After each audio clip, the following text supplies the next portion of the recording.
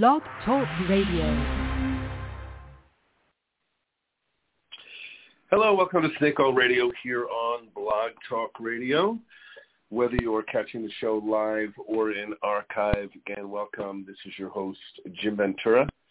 I am a professional astrologer and navigational consultant. I work with lots of different types of oracles, like tarot and runestones and angel cards and past life cards and astrology and numerology, all kinds of good stuff. Information about my services can be found on my website at jimventura.com for in-office sessions as well as by phone. And today is going to be a live column read from a column from last month. I'm going to read the column. I'm going to talk a little bit more about it in detail. If you're not already getting my every other month column, you can email me at venturasag@yahoo.com and get added to the mailing list so you're able to get the columns directly into your inbox and catch them that way. So today we're going to talk about this column in some detail. It is a 45-minute show. So, it's iffy about whether I'm going to have time to get to live calls. I may toward the end of the show. That would be about 30, 35 minutes in, though. I never take live calls in the first half hour of a show. That's just the premise of the show, is to read the column and discuss it. But it is possible. So if you do choose to call in, again, I give it about a 30, 40% chance I may have the time. So we shall see what happens with that. Anyway, so let's dive right in here and start with this month's column. Well, I do it every other month. So this is the March-April column. So we'll talk a little bit about this, again, with more detail after I finish reading the column, and then we'll see, like I said, if there's some time to get to a phone call or two. Okay, so this month's column for March and April is called Past Lifetimes and the Price of Gas. The concept of living other lifetimes and reincarnation can be intriguing and exciting. To many people, it may make intuitive and even practical sense. It can also be a subject littered with misperceptions, confusion, and to those who only value logic and tangible in the lab concrete proof, it can seem like malarky. There are actually many authors, both scientific-based as well as metaphysical, who've studied and written extensively about this subject from multiple angles. In those circles, it is largely unquestioned. A number of movies and television shows about the subject have done a respectable job. Well, of course, there is a lot of hype, sensational nonsense mixed in, too. I personally encountered a number of people in my early years of metaphysical groups and classes who had very definite opinions to share about this subject. A young woman in a psychic development class I took at about the age of 20 claimed that she lived during Pompeii during its fall. I thought this could possibly have been true. Another instance, I once talked to another woman who claimed she was Cleopatra in a past lifetime. This seemed a lot less likely, but I guess possible. The concept of whether I've lived other lifetimes was never something I pondered. I always knew this was the case. I remembered glimpses of other selves, even as a child. My Catholic education contributed in part to an early rejection of some of the teachings of this religion. There was no outlet for discussing or understanding this awareness. When I was a kid and I took baths, which I often did as a child, as well into my teens, I would catch memories of being in a bath in other bodies in different homes, times, and families. Particularly poignant was a memory of being in a female body. It did feel like she was royalty or from a wealthy family. I clearly told my friends about this when I was about 9. I was glad to be a boy in this lifetime. It was actually a lot easier. There were many times when I would talk to another person and get glimpses of their face briefly changing to another self. I used to think of it as bleed-throughs. All of the significant relationships I've experienced with partners or friends who were with people I immediately or eventually recognized as someone I've known before. Much of this awareness took place long before I began to read or study reincarnation. Really up to my studies, though, in my late teens and early 20s, and have read many books about this subject. I even once took a seminar in San Diego by a well-known author. Contrary to popular belief among many people and those uneducated about the subject, quite a few well-researched cases have been studied and verified that would be very hard to dismiss. I even learned how to do past life regression when I was about 21. I did regressions for friends and had many notable stories of success. Eventually learned self-hypnosis and actually logged in a notebook about 40 recognizable lifetimes, and guess there were many more. It sort of seemed the further I went back in time, or in my baby soul and young soul lifetimes, as I like to call them, I wasn't always a very upstanding citizen. Quite a number of people I immediately got into relationships with when I moved to Phoenix at about 25 happened in the first few months when I arrived in the valley. I recognized many of those new friends immediately. My dreams are snippet memories of past contacts with them, both before and after I left New York. Another aspect of many, many reasons why I felt drawn to move here. There are so many different stories of personal past life contact that I could easily cover them in a series of books, but here are two that truly stood out for me. When I was about 22, I did a self-hypnosis regression to see what I would consider my happiest lifetime. I saw myself, remembered myself, felt myself as a familiar, clumsy man at about the age of 40. I lived with my mother and some pets that I talked to in a safe environment. I couldn't recall when it was or where it was, but that seemed far less relevant. I was a special needs individual. My focus was less on the intellect and more emotional and intuitive. My mother was not my mother in my current lifetime, though. She was an early 40s waitress I had worked with named Nikki. We quickly became unlikely friends in this lifetime in a way that made it seem weird to many of the people around us. She beamed with pride when I was around her. She must have been proud of how smart and funny her son from another time and place now was. I would guess she was proud of me in that other lifetime, too, for different yet equally valid reasons. She died in this lifetime a few years ago from complications related to Parkinson's disease. I'll always miss my friend Mom from another time and place and know I will see her again. Experience was something I caught glimpses of in dreams as a child. I even remembered actual details of it at different times. I did a regression at about the age of 23 and got more detail. I was a Russian Jew, man in my late 50s, just before the start of World War II. I fled the area I lived in for fear that things would soon go badly. I pleaded with friends and family to leave also, but was mostly dismissed. I lived in England for about 20 years before my death, alone in a room with a number of cats. In my current lifetime, I was badly allergic to cats until about the age of 33. I think my body associated being alone and sickly when I was around cats, even though I always loved them too. I still feel a sense of responsibility to warn others if I sense difficulties ahead, although I've also learned to allow them their experience and not try to save or control them. To this day, I still haven't been able to get through Schindler's List and similar movies. For a long time, I resented the English people in that lifetime and the culture, and I seem to oddly know a bit about Russian life and the Jewish religion in this lifetime. I recently realized that the feral cats I now feed and pet that live in our condo complex came back to their dad from another time and place. People often understandably ask me the question, what good is it for us to know about our past lifetimes? In what way does it help in the practicalities of our current life? Yet in an even more pronounced way, like exploring your genealogy, heritage, or ancestry in this lifetime, you get to see pieces or attributes in yourself that aid in piecing together who we are now. Talents, abilities, and even challenges offer insight into why we may currently have skills or struggle with these similar patterns. I bought a deck of past lifetime cards that I still use when I work with clients. And one of the first cards I pulled was the prehistoric sorcerer.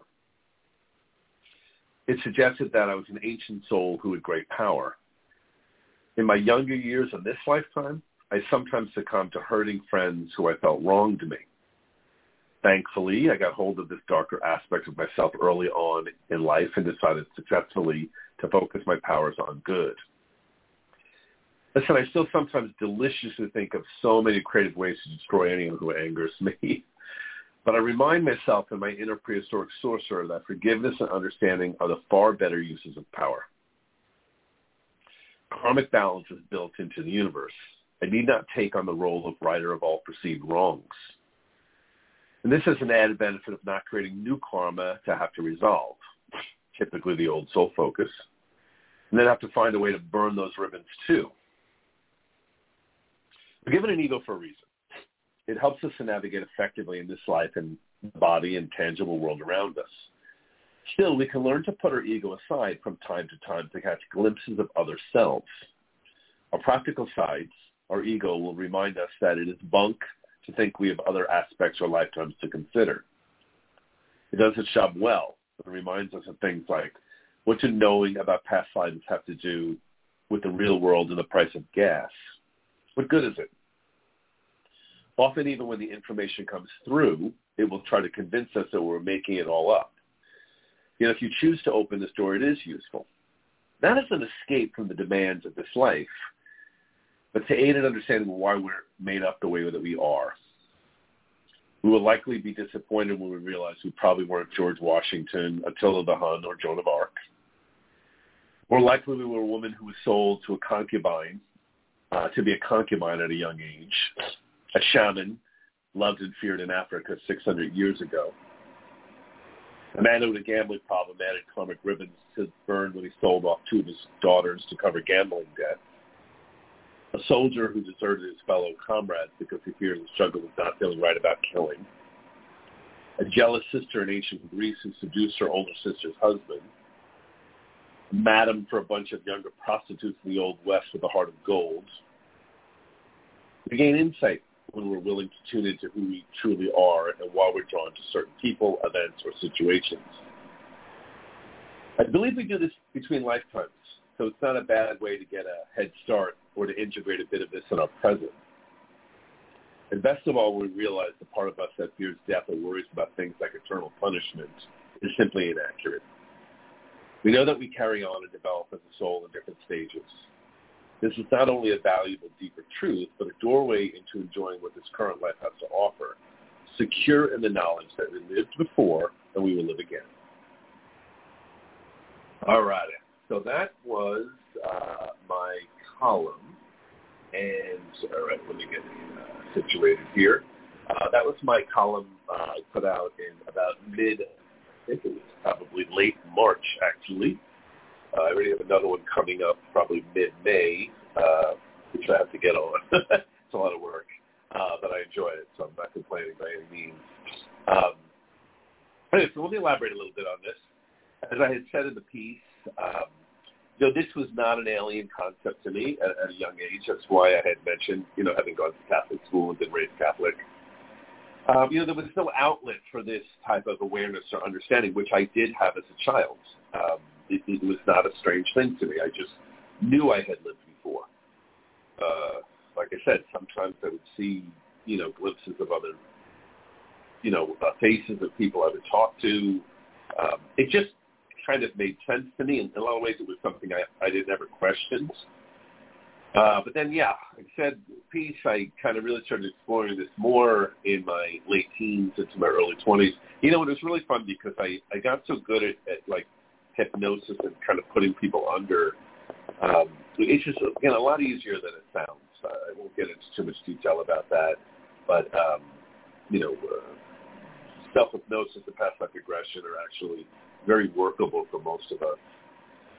And it was a fun thing that I did with my friends. Sometimes it was really remarkable what they saw or they re-experienced. Same with myself. I always remember my one friend, a friend named Debbie, that she was a bit of a card. That sounds like an old man thing to say, a card, but I am pretty old. And she was a character in a card.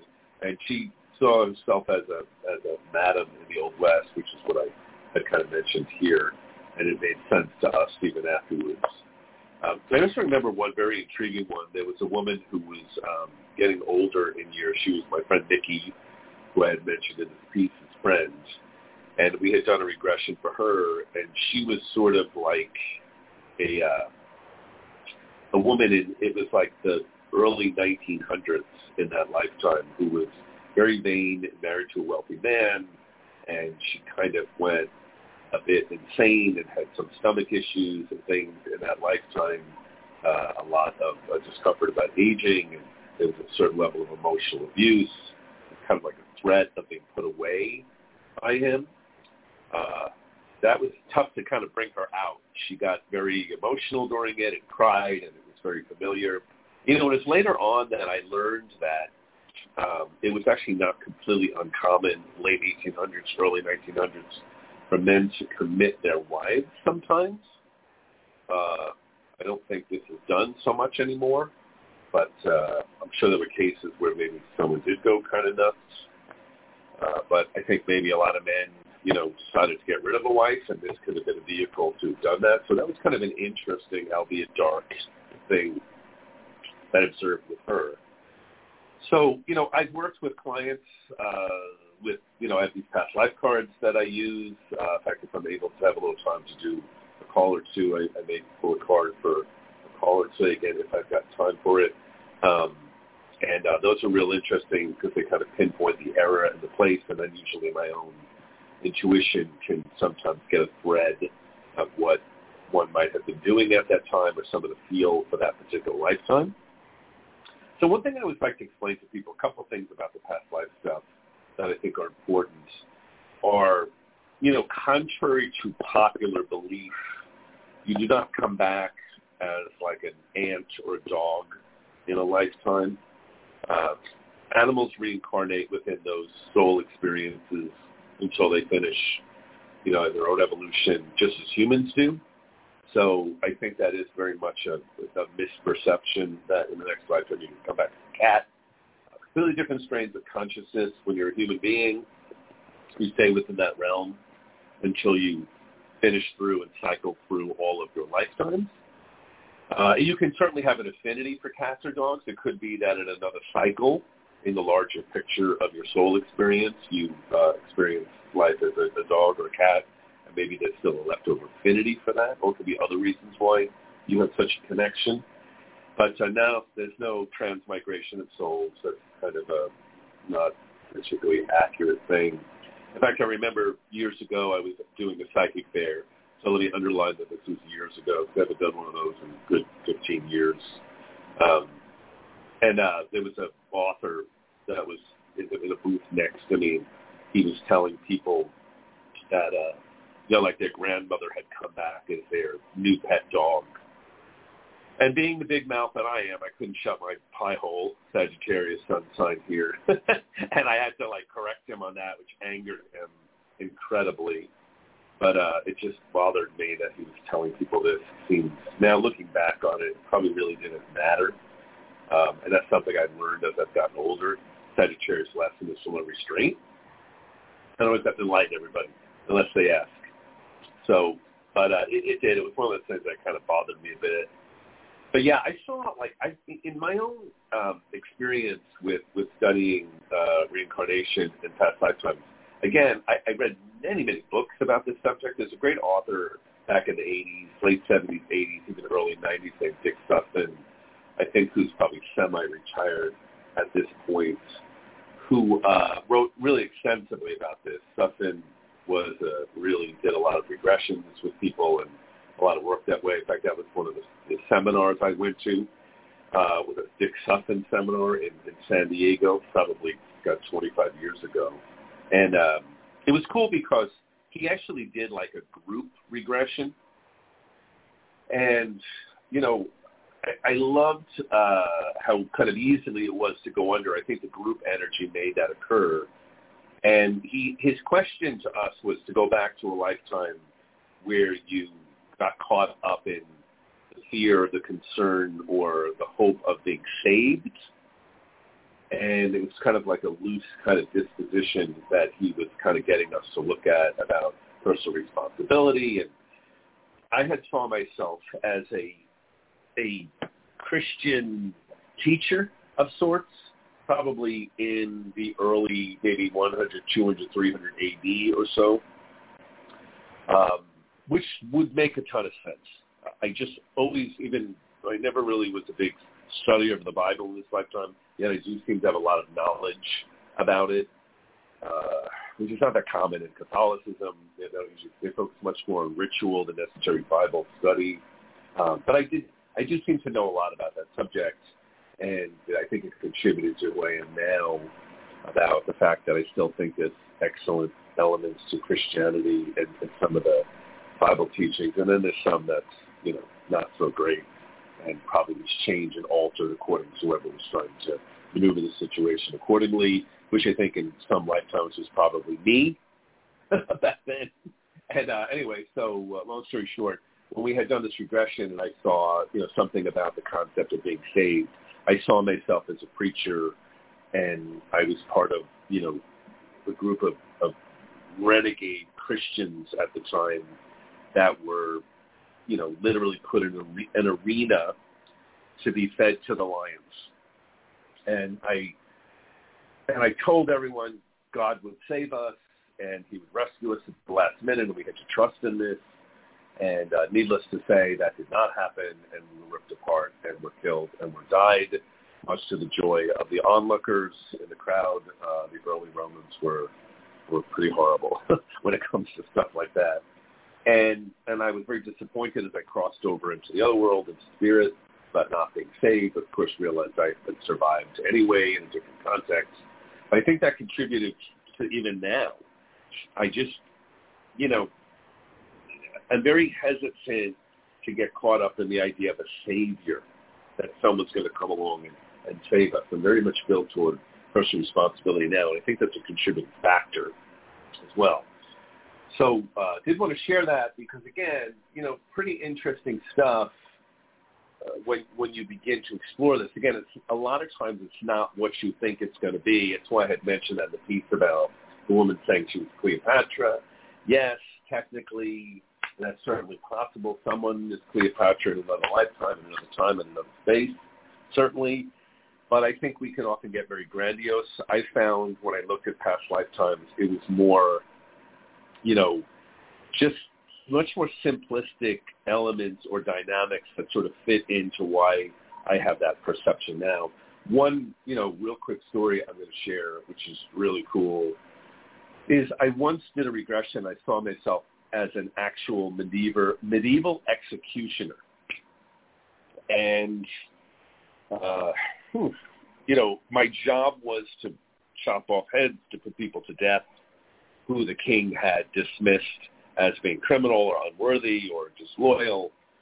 And, I have to say that it definitely contributed to the way I am now. One, I'm really not a fan of the death penalty in any way. I think that it causes karma for those who make the decision as well as those who carry out the execution. And I think in this lifetime, I inevitably paid a lot of karmic debt for those executions. But at another level, when I became him, in that sense, when I went back in that regression, what was so interesting was I didn't perceive myself as a bad guy. I saw myself as liberating someone from a lifetime of difficulty and struggle. Because once you were, deemed bad or unworthy by the king, no matter what you did, you would never regain your position again, maybe even become an outcast and struggle. So my perception was that I was freeing somebody in that way. So, again, really interesting because I certainly have never had any real major fear of death in this lifetime. I absolutely know that we survive it and go on and have multiple layers of experience, and that it's pure nonsense, that it's a one-shot deal in any way. But I think it also really contributed to the way I am about extreme events or circumstances. I talked about this in previous shows. When COVID came along, I kind of took sort of what I call that old soul approach, and I was like, hey, listen, my thought on this is that I don't think this is going to be good. I certainly think it's a negative for obvious reasons. I'm certainly going to feel for anybody who gets sick or who dies or loses a family member without question. But my take was like the planet was going to take a certain amount of people until it was finished, and that was it. and every argument about what you were hiding in the house or getting vaccinated, all of it to me was somewhat superfluous in terms of the reality of the situation. Was things like this occur, like tornadoes and earthquakes and landslides and floods. And this is another concept that illness and pandemics sometimes surface in society. There is a culling.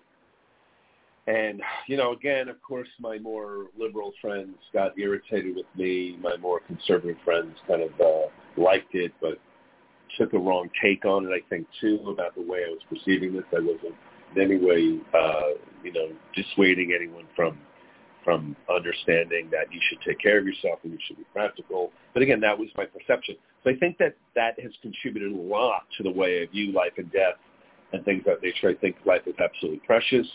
But, death is part of this world, and we're all going to leave at some point. Betty White had a great death, a couple of months ago. She kind of went to bed, fell asleep, was relatively healthy, and whatever quickly killed her, she went out. That was awesome. It was a great death, almost 100 years old. Excellent, well done. But we're all going to leave. So illness and things like that are part of this world. So, we're not going to just suddenly close our eyes for the most part and disappear. We're going to go through different degrees of it. So, yeah, COVID sucked. But I looked at it like something that just is, that would come along from time to time. And if you catch some of my past shows, I talked a lot about this in terms of its astrology and those effects, about why COVID had come along with the conjunction of Pluto and Saturn and Jupiter and Capricorn when this began to originate. You catch some past shows about that. Want some more insight toward that. So, yeah, the other thing I want to mention is, and I think that, and this is really significant, I always sort of tell people we see it as past lifetimes, but I would say in a larger picture, there are simultaneous lifetimes that exist in different times and places. That can sound a little confusing maybe, but in actuality, it should make more sense to many of us. Real quick story here of something that I went through.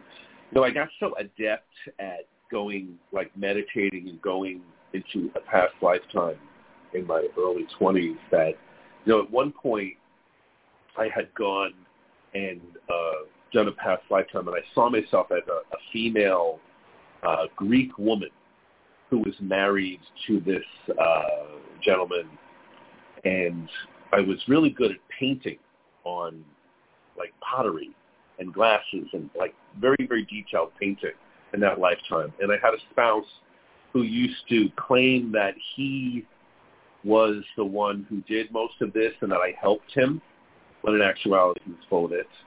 I did not do any of those things. So there's much more detail about that. And what was interesting is when I first moved to Arizona, I was working in a restaurant as a waiter, and I became really great friends with this guy who eventually I moved in with, and we were buddies for a number of years. I used to call him my straight husband because he loved me dearly. It was not a sexual relationship, but it was a very intimate one. He cared about me. Everything was about trying to prove that he was a good guy and that he cared for me, and an interesting dynamic.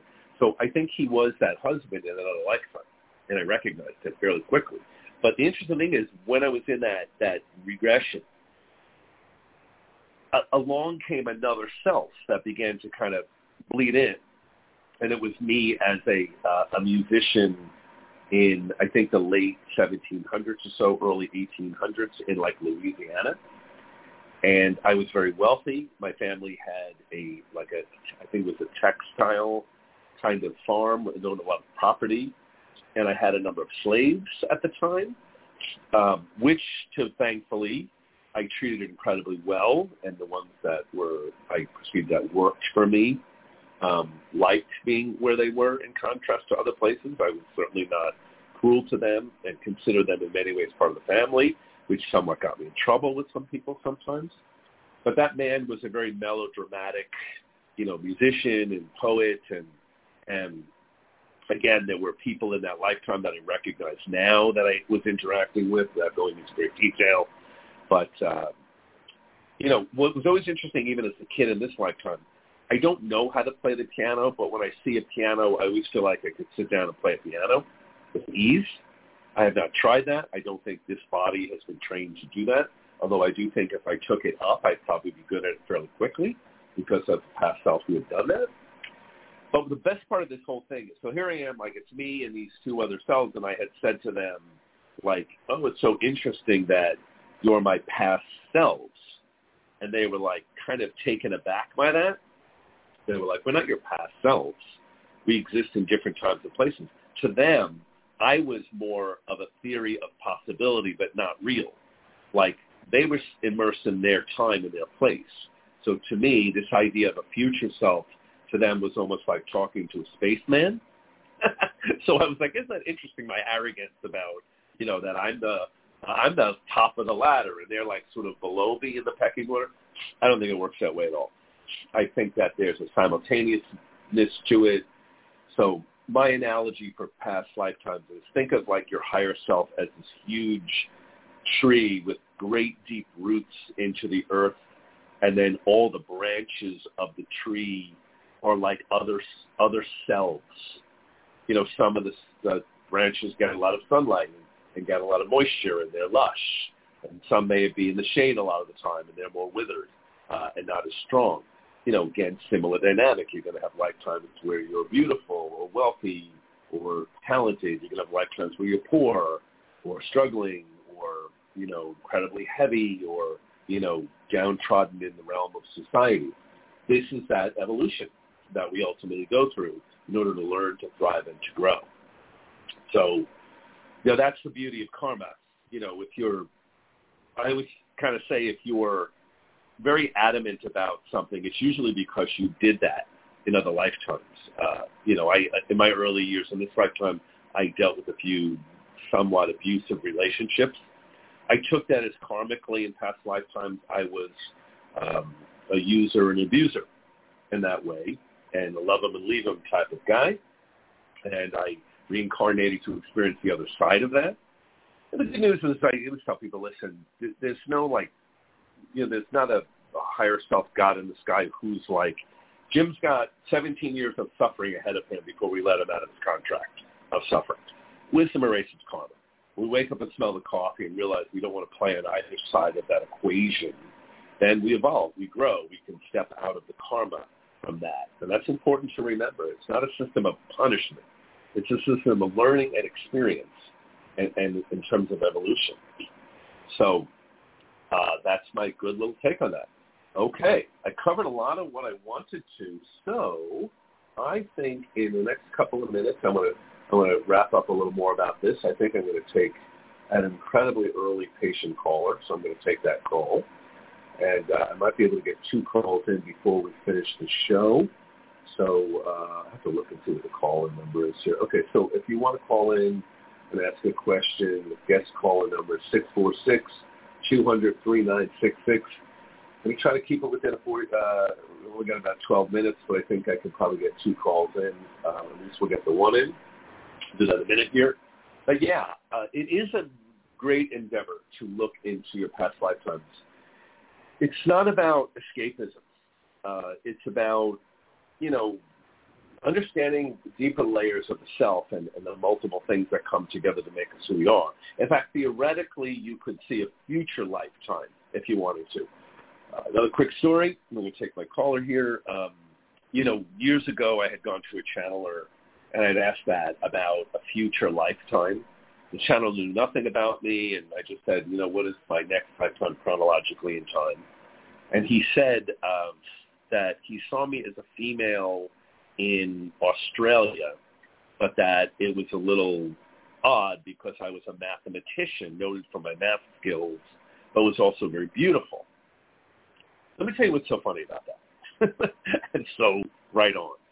One, I was fairly vain through much of this lifetime and still mildly somewhat vain now. I work out, I take care of myself, I try to maintain a certain level of pretty, and I've done pretty good with that in this lifetime. So I figured, you know, if I'm going to be female, I'm going to probably milk that too, in a way. So, but there are 2 things that are even more notable. One is that I absolutely have this draw to Australia. I love Australian people. I find their humor hysterical. I love Australian movies and things. Love it. I just love their take on things. They're very interesting people to me. and go on about that. And the other thing is I have mad math skills. It's something I'm incredibly good at, which is always weird because for someone who's so intuitive to have really strong math skills, that can seem like a contradiction. But in my case, it's not. I can, even in this lifetime, I love playing around with math. That's why I'm good at astrology and numerology as well, but also at a practical level. Like I can go to Vegas and I can switch from game to game and play video poker like a madman with mad skills, knowing exactly how to play Chan, what the calculations are. I even enjoy it in that way. I don't do it often, but I know how to card count in blackjack. In fact, it's really easy. The reason I don't do it is because it gets boring after a while, because you start kissing on the count and you try to make it look like you're not counting so you don't get in trouble. Anyway, so that's what kind of dissuaded me from doing that. But I do know how to do it. So Australian woman with mad math skills in my next lifetime, pretty likely. Again, they would be simultaneous, but throughout time. So, okay. Real quick, we'll finish up here. I'm going to take my caller. If you're not already getting my monthly column, email me at venturasag@yahoo.com. Get added to the mailing list. It's blind copied. You don't get any massive sales stuff from me. I send the column out every about 2 months, and it gives you discounts on personal sessions with me and just great information that I'm able to put out that I love to do. Also, you can catch me on YouTube at Snake Oil, Jim Ventura Snake Oil. It's J Ventura, by the way, on YouTube, Snake Oil. I do about a monthly YouTube video. They're about 10 minutes. They are awesome. Talk about completely different subjects there. And, of course, you can follow me on Instagram or TikTok as well. My TikTok is Animal Speaks, and it's all about animal totems. So a couple other things to check out. All right, I am going to shut my mouth, hard to believe, for Sagittarius for a minute, and take this caller. Hey, Jim. Hello. Hey. Hello, how you doing? Jim. Who are we talking to here? Eileen. Hey, what's your name? Hi. Eileen? Eileen. Am I getting that correct? E-I-L-E-E-N. Eileen. E-I-L. Even easier yes. than that. All right, I got you, Eileen. All right, excellent. Thank you for your patience. Again, a lot of times I don't get to calls, but you were so perseverant, and I have a little time, so I'm glad to be able to get to talk to you today. So what's on your mind? What's your question? Tell me where your head is, and we'll go from there. I love astrology and the metaphysics and God and spirituality and good diet and staying close to Mother Nature. I want to know if I was in Lemuria. If you were? Yeah. I mean, I feel I was. You're asking this question? Yeah. Yeah. You know what? I'm gonna pull a past life card for you too, and add to this. So, which is really interesting. Okay. So the answer to that is yes. It was a completely different civilization, as I'm sure you well know. And a bit of what I know about Lemurian civilization is it had a lot to do with like a heightened development of sound that was very much part of their culture. Like I often suggest this in some ways to even when we look at other ensouled species on our planet now would be whales and dolphins who specialize in sound, where we're more visual. So I feel like that there is a part of you that has a connection to that as well. So the picture I'm getting about the Lemurian lifetime is, yes, I feel like this is a big part of what made you so close to nature and so geared toward the natural, and that there's still a lot of leftover residue with that for you in terms of a bleed through now. Just what I'm kind of picking up is I feel like what your guides are saying to me is you were a very, very gentle soul in that lifetime and had such a strong sense of caring toward animals and plants and things of that nature. In fact, I feel that this showed up in multiple other lifetimes for you. And what I'm kind of hearing is that, like, one of the things that you had as such a strong skill was, like, that you saw God in everyone and everything in that way, and it made you kind of a softer touch in that respect, which I think in that lifetime caused some problems for you, too. but ultimately it was a good characteristic that you still take on to this day. Does that make some sense to you? Yeah, and it's not sound, it's color, because I'm a painter, and people are, since I'm 8 years old, and people are attracted to my art because of the colors and the imagery, which is all about the tropics and the islands and the earth and nature, and they want to live in my paintings. Right. Like I feel like there's even stuff with like ley lines and the way you read things. In other words, I even think that the color to you has layers to it in a way that other people would not perceive. Yeah. Right? That there's a life force to that. Yeah, so definitely. I pulled the past life card, and I think this is really interesting connection. It came up a lifetime during Mayan times as well. So it came up the Mayan Jaguar Priest card. So I want to read you a little tiny bit about that and what that kind of means, and then we'll go from there, because I think you're going to love this. There's a lot of it, but I want to touch upon it. So this is the conclusion. He says, this is a past life book that I use called the Phoenix Cards. He says, if you have chosen the Mayan Jaguar Priest, you have an intellect capable of making incredible leaps. You may think in purely abstract or theoretical ways. For this reason, you may have trouble sharing your ideas with others. You are quiet and discreet, but there is a strangeness about you that others can feel. If you're interested in astrology or ancient Mayan Indians were, you might compare your far-reaching nature to the planet Uranus. To you, every thought is a concept or secret formula that can be worked out only through relentless analytical thinking. What sometimes looks like a pure intuition on your part is actually a result of many years of mental work, mulling over problems on a subconscious level. You yearn to be known, to the deeper truth of everything. Though your mind is brilliant, your thoughts are often erratic. You may be attracted to mathematics and other scientific subjects, for you love to probe and solve problems. If not, you are certainly drawn to the secret or hidden nature of all things. You prefer variety in your life and can grasp complicated ideas quickly, much to the amazement of others. If there's something you cannot figure out, it will drive you crazy, because you can finally see some kind of inner workings of a larger concept involved.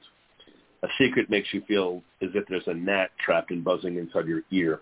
You cannot feel at peace with yourself until the secret is free and out in the open for you to inspect. This kind of vision, which is so typical for you, is more internal than external. The special side is like the swell of colors and images that bloom beneath the lids when sleepy eyes close. It is the sight of a higher consciousness that propels you deeper, not only through the sight of careful observance, but also the vision of emotion and intuition. You have a special feeling for the nature in the world and the planets.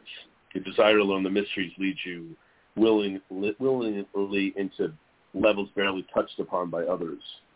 You can predict trends with great accuracy, and this has given you a reputation for mystical gifts. However, you might be shy about sharing your ideas. Feel best working alone. Okay, so that's part of it.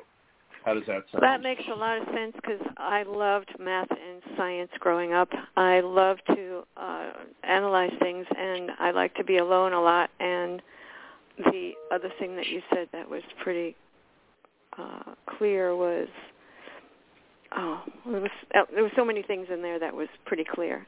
And I did artwork for a park in Mexico called the Xcaret, and it was all about the Mayan culture and the jaguars. And I had to paint all those animals. Oh, isn't that interesting? Right. Yeah. Yeah, and I would imagine there's a draw to animals and things of that nature as well, too, just quite instinctively. That's really cool. Uranus. Yeah, I love these cards. You said, okay, so in my chart, Mercury is conjunct Uranus, 9/9, like 34 minutes and 43 minutes. Right, there you go. So see, that's about as literal as you playing the gnat in your head. You know what I mean? In that sense, Mercury conjunct Uranus. Mercury is what we think about and analyze, of course, obsessively. And Uranus is where we're weird, we're eccentric, where we're strange, but where we're brilliant in terms of the way we process and think and put things through. So, I think there's multiple lifetimes in other civilizations, and I think, well, I'm really like I said, drawn the artistic to third world part, countries, like the islands. I'm really drawn to the lifestyle down in the Caribbean. I've lived there for many years. Like even as you're talking, right? It's like I see all these threads of different selves that was an explorer that went to these parts, but I feel like what's important to also acknowledge is that you have a very strong open heart, and that's a big part of who you are and what I think comes through in your art. So thank you. Just on intuition. You're right. So thank you. Awesome. So Excellent. what's your website? Great. All right. I mean, Thank I found you on that. YouTube, but I didn't find the other part. Okay, yeah. My website is jimventura.com, so it's easy enough to go to. I'm easy to find on YouTube, but there's also, a couple of months back I started doing some TikTok videos on animals. I've been talking about cats. Yeah, I resisted it myself too for a long time. It sounds like a kiddie thing, but I'm using that exclusively to talk about animal totems, which is just something I love to discuss and talk about. But anyway, yeah, go to jimventura.com, and again, if you want, you can sign up for my every other month newsletter. Like I always tell people, again, it's blind copied. No one ever gets your email address from me. I'm very protective about that. I just feel like I hate when I sign up for things and they start bombarding you with stuff relentlessly, and that's so not me. Like I said, it's every 2 months. You're lucky if I can get it done in 2 months as a writer. Well, that. Anyway, so newsletter, blog, column, that one, right? Yeah. Yes. So where do you sign up? All right. Where do you sign up? Just email me. It's just an email, venturasag@yahoo.com. You should be able to find that even in the blog talk spot. But it's just Ventura, my last name, SAG, at Yahoo. So, okay? Okay. Thank you very much. It was wonderful. It's great talking to you. Excellent. You too. All right. Have a great day. Bye-bye. Thank you. All right. Cool call. Yeah, that was really, thank you for sharing your story with us. You can see some great interconnections, so I'm glad I was able to take that call. All right. Looks like I'm going to be signing off here. I'll be back probably in about a month or so. I got another column on its way in middle of probably May, so I should be back here toward the end of May, another column read. And again, jimventura.com. You can find me J, single letter, Ventura, Snake Oil on YouTube, and you can find me all over the place. I like to talk about a lot of different things, and each is a different format, by the way. Same with Instagram. A little bit more toward astrology with Instagram. With YouTube, I cover a lot of different subjects. Anyway, all right, guys. Awesome talking. Great show. And until next time, happy start to May. Cheers.